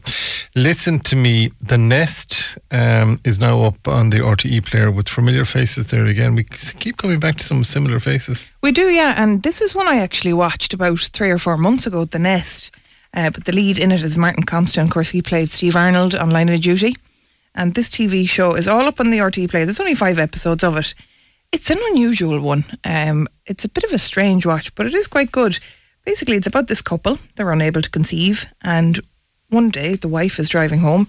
She hits this teenager, has to bring the teenager to hospital. And it turns out the teenager is pregnant and wants to be their surrogate for a child. So she moves in with Martin Compton and his wife, and things unfold over 5 episodes. It's a peculiar one, but it's actually quite good, and you can actually just watch all the episodes now this weekend if you feel like it. It's worth a watch if you want something short and sweet. Called The Nest. The Nest. Okay, I like the title of that already, and I like the casts that are in it. What's Katla, by the way? What's that? Katla, no, this is actually, I'm excited to talk about this one. You might know that Katla is a large volcano in southern Iceland. No, it's not the one that caused that ash cloud a few years ago, but it's another active volcano down there. They've had 20 eruptions. In Iceland? In Iceland, yeah. Wow. Yeah, they've had 20 eruptions over the last 100 years, but it hasn't kind of erupted very violently very recently. But this is a new Scandi drama thriller. Now, they've been very popular over the last few years, and there's been Fortitude, and there's been... What's a Scandi drama? So they're set in the Scandinavia. Scandinavian countries, and I think this one is in Norwegian. So you can watch it in the original language, you can watch it dubbed in English. I always prefer to watch it in the original language and then read the subtitles. But this one is actually quite good. I watched 2 episodes last night. First episode is kind of slow, but basically the story behind it is that there has been this volcano, Katla, has erupted, and the small town of Vik has been a little bit disturbed. But then all these mysterious things start emerging from the glacier and the dust and the ash.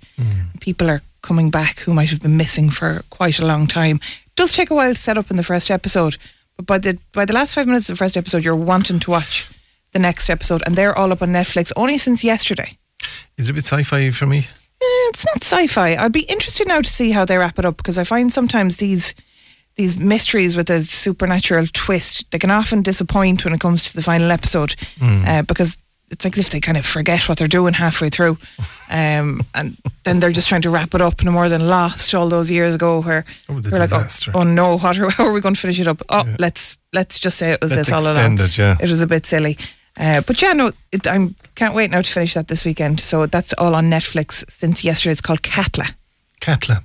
Now, what's coming up this week? We're looking at, what are you calling it? Together. Got a boutique consultancy. We specialise in data analytics and finding technological multimedia solutions. I mean, what? I would just lean forward and go, he means computers. Which was really funny 1,000,000 years ago. You are horrible to me every day. You are exactly the same to me.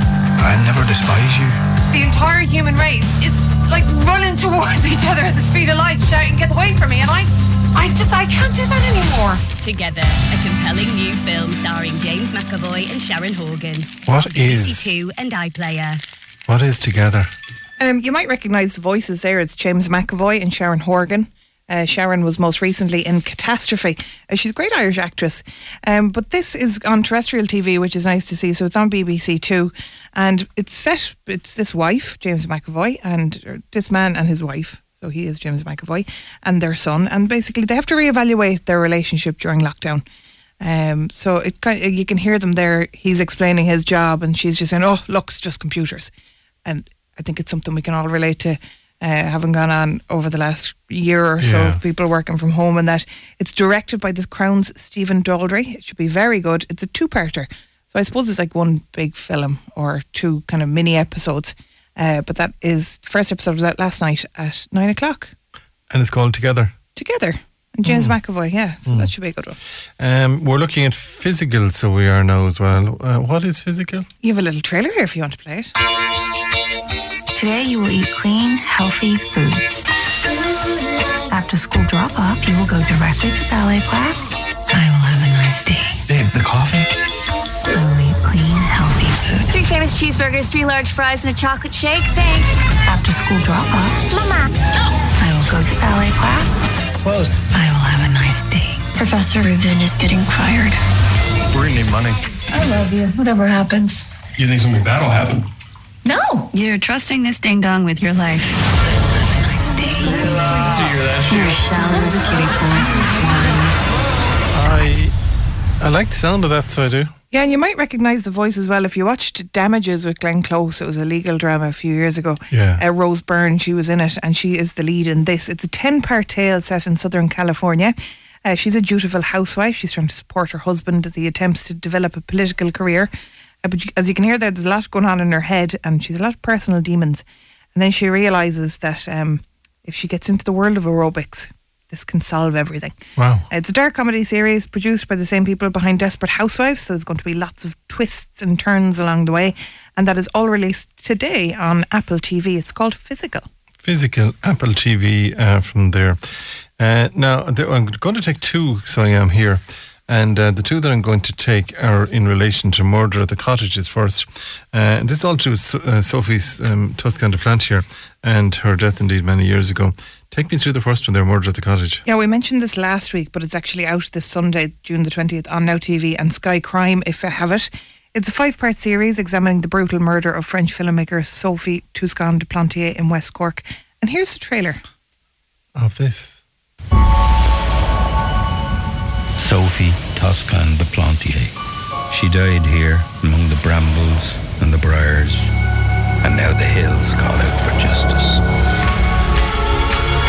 People want answers. They want conclusions. They want to be able to lay Sophie to rest. This is the search for justice. And apparently a lot of unseen footage and people on this one. This could open a whole can of worms, couldn't it? Yeah, it's been released by Jim Sheridan, and it's called Murder at the Cottage. So it does look at original evidence, never before seen footage, and interviews with those closest to the case, including her family. West Cork resident Ian Bailey is also going to feature. He was, of course, convicted of the crime in absentia by a French court, but he's always maintained his innocence and was never charged for the murder in Ireland. And unusually, less than 2 weeks after this is out on Sunday, there's going to be another Netflix documentary focused on the same thing called Sophie, A Murder in West Cork, which is a 3-part series that was created with the blessing of her family as well, who want to put her back at the centre of the story. Bailey will also feature in that, as well as her son, Pierre-Louis Bondet, and residents from Skull. So there's 2 coming out, but the first one there, I think, will be more for us as an Irish audience. Murder at the Cottage by Jim Sheridan. All right, finally we've got some films that we have to deal with here today. You have a couple of films. Fatherhood is the first one. Yeah, I'll run through these now. So the first film out is on Netflix today. It's called Fatherhood. It stars Kevin Hart in the heartwarming tale about a father's fight to raise his daughter alone. His wife unexpectedly dies. It's quite funny. We had a clip there, but we won't bother playing it there. We will. Will we? Oh, yeah. Oh. Excuse me. She's been like crying for hours. Sorry, but this is a group for new mothers. On that sign out there it says parents. I'm a parent and I don't know what the hell I'm doing. Girl's got some stuff flying out her ass. She can either hit you with a streamer or she'll buckshot you. It's a quick whop. I need help. I don't know how you're gonna do this. If you could have only one parent, I wish you could have had your mom. Because she would have been better at it. And mommy was the best.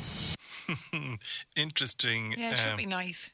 Yeah, that's interesting, so it is. Yeah, and it's only out today on Netflix. So that's called Fatherhood. Different from the film we mentioned last week now, which was called The Father, starring Anthony Hopkins.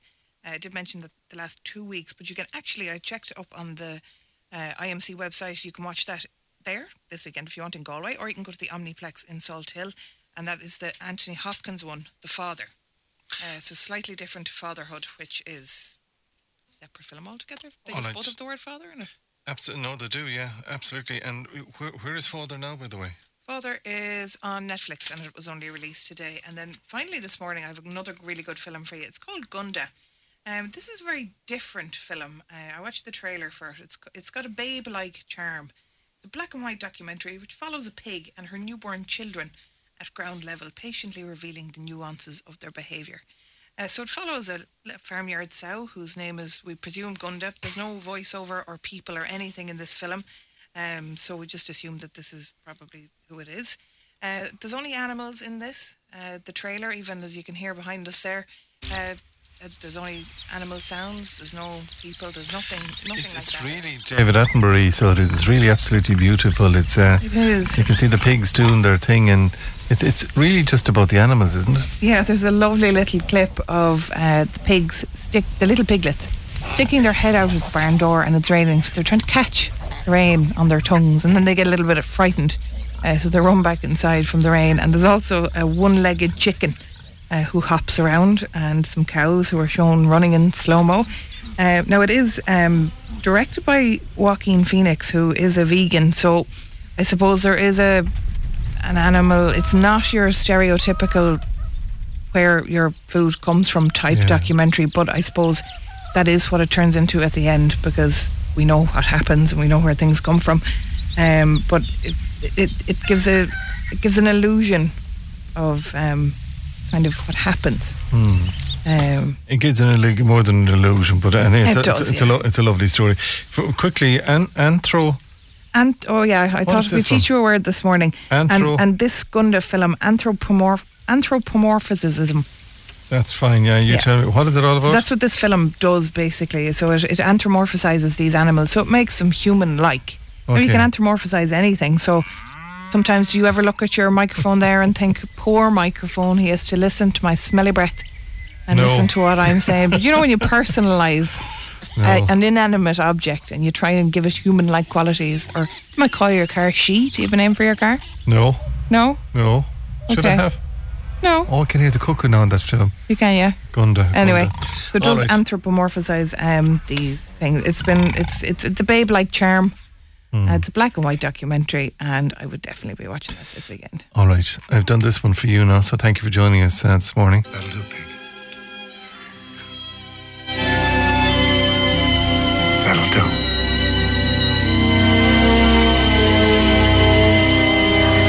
Where's that from? That's from Babe. That'll do, pig. All right, if you want to get further details, that'll do, pig. What have I done this morning to it at all? I'm trying to confuse myself, never mind it. That's it. If they want to get further details, we'll have it up online shortly. But the big thing of the weekend, What are you going to watch this weekend, do you think? I haven't really got a clue because I have so much on this weekend. I don't know, but I think I would like to go back to what you started with there. Clarkson's Farm is worth a watch if you're looking for something kind of to throw your hands up at and say, what? Somebody just said Clarkson's Farm is very good. I learned a lot about farming.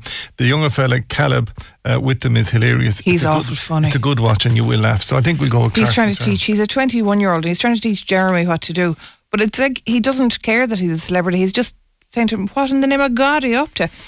He's very funny, so yeah. All right, listen, let's take a commercial break. Katie, thank you indeed for joining us. And again, if you want to get further details, go to our website and get full details as the morning progresses.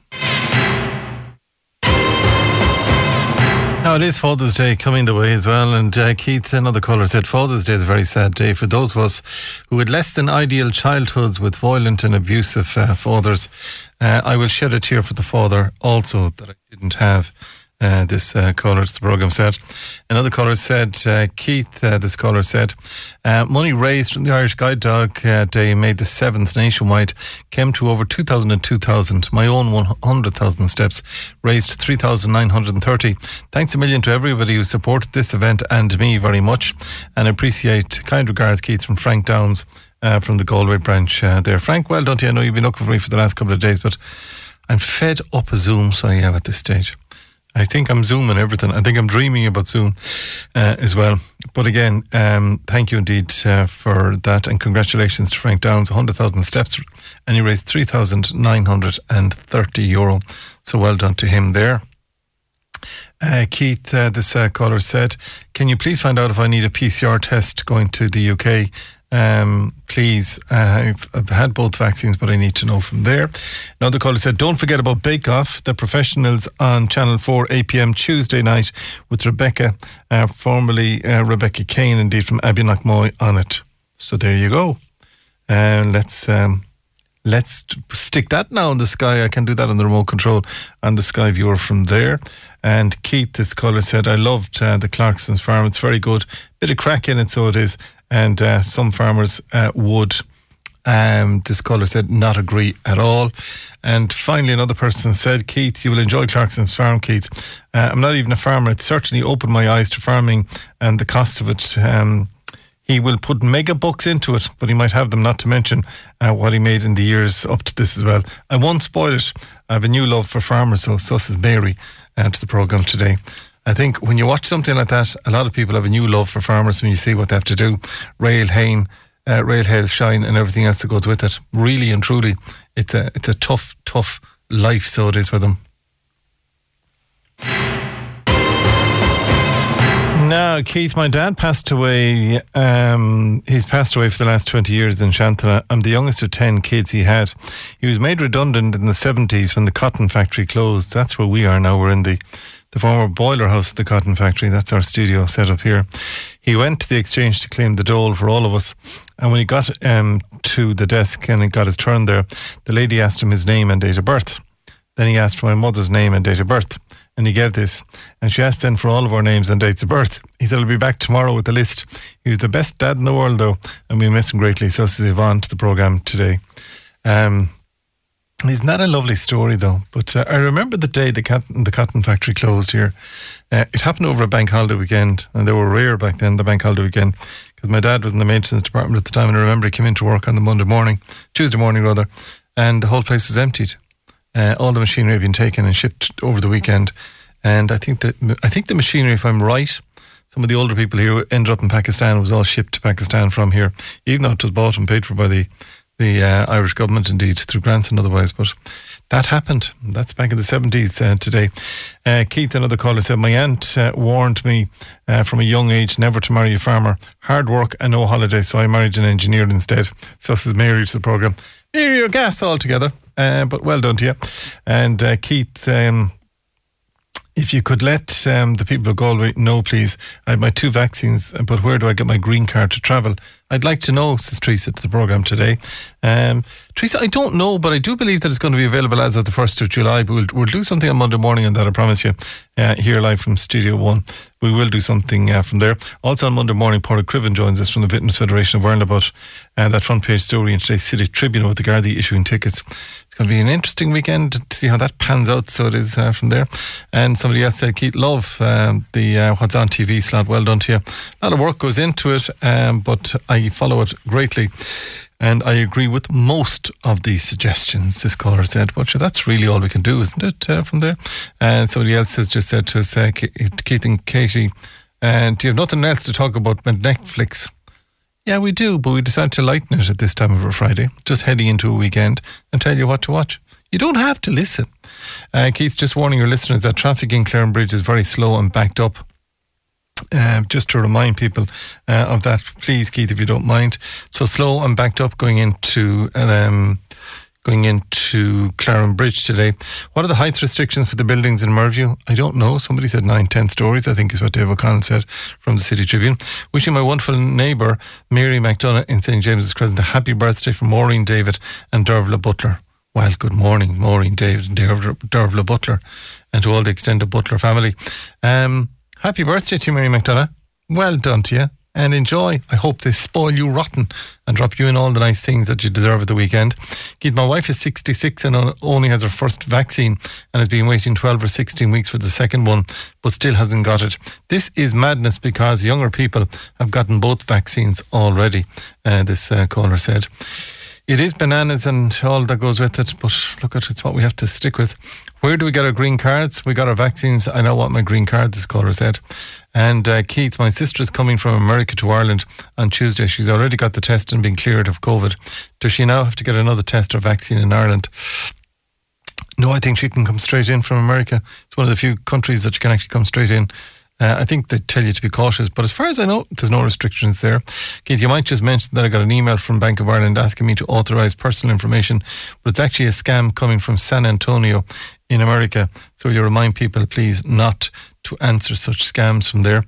And again, Keith, will you wish best of luck to Claudia Collins and Eugene Hartney getting married in Oranmore today, and from Mom, Dad and all the family, and also indeed good luck to the Finn family in Oranmore with the wedding of their son today as well. So we wish all wedding people, everybody, we wish you all well today, so we do, and good luck with it. That's it for this week. We're back July from Studio 1 on Monday morning. We do hope that you enjoyed today's programme, and if you want to get in contact with us throughout the weekend, you can do so at kfshow@galwaybfm.ie. Monday morning, as I said, we're going to have Pádraig Cribben, and we're also going to be looking at what happened on the canals over the weekend. We're joined by some people from the Newtown Smith area, and indeed general area surrounding waters as well. And we'll be talking to the new mayor, indeed, Colette Connolly on Fianna Fáil upset the apple cart, led by Councillor Alan Cheevers. We'll see how that happens. So enjoy the rest of your weekend. Kate will produce today. Ava took all of your comments until we join you live from Studio 1 on Monday morning. Don't forget, just to remind yourself over the weekend, tomorrow is going to be the best day of the weekend. Sunday is going to be wet, and then we're back at you Monday. And we could be damp. Bit of a comedian in me, is there? No, it isn't. Have a great weekend. Mind yourselves, and do join us Monday.